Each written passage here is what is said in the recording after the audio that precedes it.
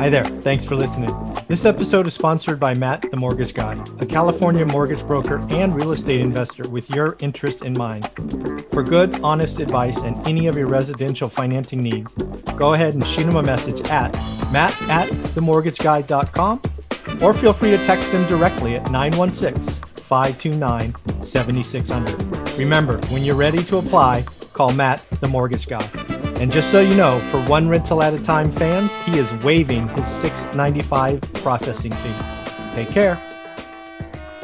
This is your daily financial news. We do these news shows 7 days a week. I always target 7:30. We do them live, no editing, just so we can get it done and move on with the rest of our days. First, a couple of things for you following the channel. Yes, we were up early again this morning. Knocked out a couple of things on the 75 hard challenge, read the book, did the first workout, drank more than half a gallon of water already. Pretty crazy. All things part of the challenge, and really is kind of re-energizing, changing mindset. It is really a mental shift as it is a physical shift. So I am a fan. I'm enjoying it. I think today's day 8 or day 9, and I'm having a blast. Next up, we will do a live Q&A at 8 a.m. Pacific, so in about 29 minutes. I need to do a better job of advertising it during the week. I just do a bad job of those things, just like I always forget to ask for thumbs up in comments and subscriptions and all of those good things. We're just going to keep moving forward, and I thank you for all of your support. We get about 1,500 daily views on this financial news. So thank you very much for being a returning viewer. And if this is your first time watching it, these are usually 10 to 12 minutes and we just get on with our day. So thank you for all of that. Where should I start? First and foremost, those asking Jimbo, he's right here. He's sleeping. He got me up at 4:18 this morning, and he was with me while I was working out, and now he's asleep, and I'm going to let him sleep instead of waking him up. So we're going to first talk about the week ahead. The week ahead is something all of us are going to have to pay attention to. It is likely the most active week for earnings. It is certainly the most active week for the S&P 500. We have over 100 companies, so over 20% of the S&P 500 reporting next week, with such heavyweights of Apple, which could report its first $100 billion quarter. That is pretty crazy. Facebook, Microsoft, and the big and almighty Tesla. So again, a big week for earnings. It is going to be interesting again, not only beating top and bottom and just watching how bad analysts are, which is kind of funny after watching the bank earnings from last week. But for me, it's going to be who is talking about the future. Still, last time I checked, greater than 50% of companies are yet to give a forward-looking guidance. That is going to be a change. I don't know that it happens now, but maybe it's next quarter. I'm certainly hopeful it's the quarter after that. So that is some very interesting things to watch. So something else to watch next week that is going to be big news is we're going to get our first taste of Q4 GDP. It'll be the first print. We will get revisions going forward, but it's going to be interesting to see what happened in Q4. They're expecting a growth rate of 4.7%. They are expecting a yearly first report of the year at negative 3.5%. Now remember the math from memory. We were down 35 or 36% in Q2. We were up about that same in Q3, but again, statistics lie. So remember, a smaller base, hence the percentage looks different. So we will see. We will likely have a negative year. 2020 kind of deserves to be a negative year, right? It was just all bad. Let's put a negative print and let's make 2021 a better year. Remember also from Q4, we talked about on this channel, retail sales limped into the end of the year. They got considerably worse month 1, month 2, and month 3. Month 3 posting a negative 0.7%, and that was a surprise. They were expecting a negative 1 from my memory. We got unemployment claims again on Thursday. That's a market moving number at this point. We're 2 weeks over 900, right? Where does that go? And a number I failed to mention last Thursday, but was picked up in our expert conversation with Jonathan Twomley on Thursday, was 3 million people, 3 million people fell off unemployment, which means they exhausted the normal 6 months. They exhausted the emergency 13 weeks. That's pain.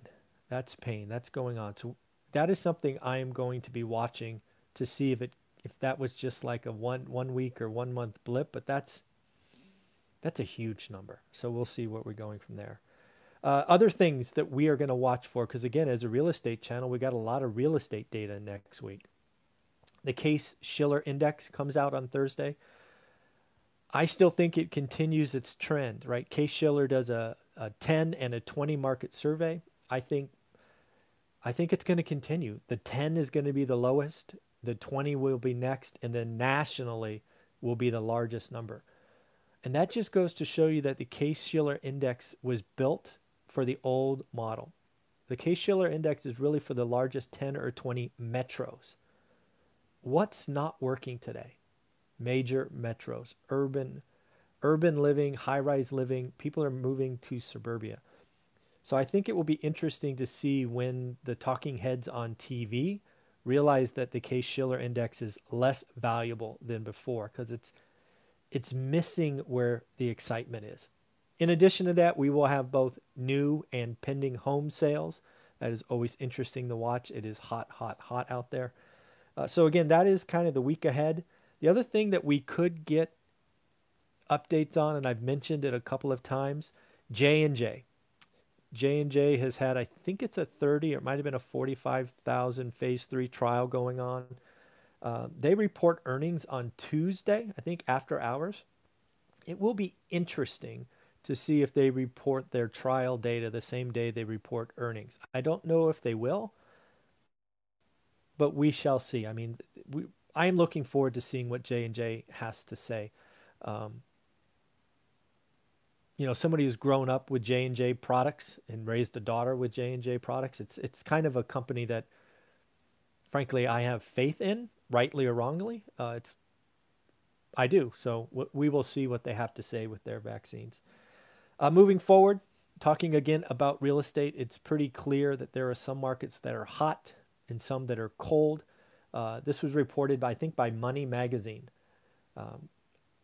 If you've been watching this channel, you should get this question right. What are the three coldest real estate markets out there? Go ahead and take a second to put them down there. I will answer it after giving you the top 5 hottest. So again, take a guess at the 3 coolest or coldest or whatever. So the top 5, we'll go 5 to 1. So number 5 is Denver, Colorado. Number 4 is Tampa, Florida. And again, these are the hottest markets. Number 3 is Nashville, Tennessee. Number 2 is Phoenix, Arizona. And number 1 is Austin, Texas. Austin is likely to be the hottest market 2 years in a row. Austin had 24% appreciation last year. That's amazing. 24%. And they're going to back it up with supposedly the next hottest year in 2021. All I got to say is watch out for your property taxes in Texas, and specifically Austin, because they reset every year, and you're going to see some jump in property taxes. So as for the coldest markets, it is New York, number 1, San Francisco, number 2, and LA, number 3. Again, urban, bad, right? Urban vertical, bad. Urban sprawl, bad. Everybody's going to the suburbs. So we are very likely to see price drops, decreases in these areas, certainly activity. So that is interesting. Real quick, really based on Barry Habib's discussion yesterday, I took a look at millennial buyers, and it is going to be interesting to see if that strength continues. And not only do we have work from home, urban flight, work from anywhere, but I do believe the millennial buyers are here. I believe their friends are buying, which is causing them to buy. It's kind of this recursive loop. So it's going to be interesting to buy because I believe they are the dominant force in the market. I believe baby boomers historically have been the dominant force. I believe millennials are taking that up and will continue to be the dominant force for the next 10 to 20 years. A couple of things of interesting on December of 2020 numbers with real estate. If you haven't known already, existing home sales in 2020 were the highest since 2006. 2006 is the last full year before the crash started. That's interesting, right? I was investing back then. I know exactly what it looked like. So that was the most active year. Value, again, nationally speaking, was up 9%. Sales in December were up 22% year on year, and that is with inventory 21% lower than normal. That's just amazing. Some interesting statistics. Did you know that sales below 100K actually fell 15% year on year? Now, when you hear that, you go, oh my God, the market's falling apart. No, the actual answer is we've had so much home appreciation that there are just fewer homes listed below 100K. So again, watch out for those statistics. They can really mess with your mind if you're not careful. Sale of homes between 500 and 750 are up 65%. And get this, sales of homes over $1 million, $1 million, are up 94%. I find that amazing. The people feeling the greatest pain in this market of no inventory, cash buyers beating them out, are first-time buyers. As we wrapped up 2020, first-time buyers made up 31% of the market. Historically speaking, they make up 40%. I think this is something to do with people not selling, the move-up buyers, but also builders. Builders were not building first-time homes for much of 2020. And then just the last thing, equity growth in 2020. Again, this is an average, so take it for what it's worth. Average equity gain if you owned a home in 2020 was $24,600. So following the one rental at a time strategy, getting to the 4 rentals that I talk all the time about, like all the time. If you had 4 in 2020, your equity gain 4 times 24,600, what would that be? That would be 98,600, something like that. I think so. $98,600. That's almost $100,000. And if you had 10, that'd be $246,000. Pretty crazy, right? Again, I think there's going to be another good year. I believe single family homes are the spot to be. I own apartments and they're quite a bit of pain right now. Evictions, you can't evict. Vacancies, rents are flat. Rents are growing in single family homes. People want space. They want backyards.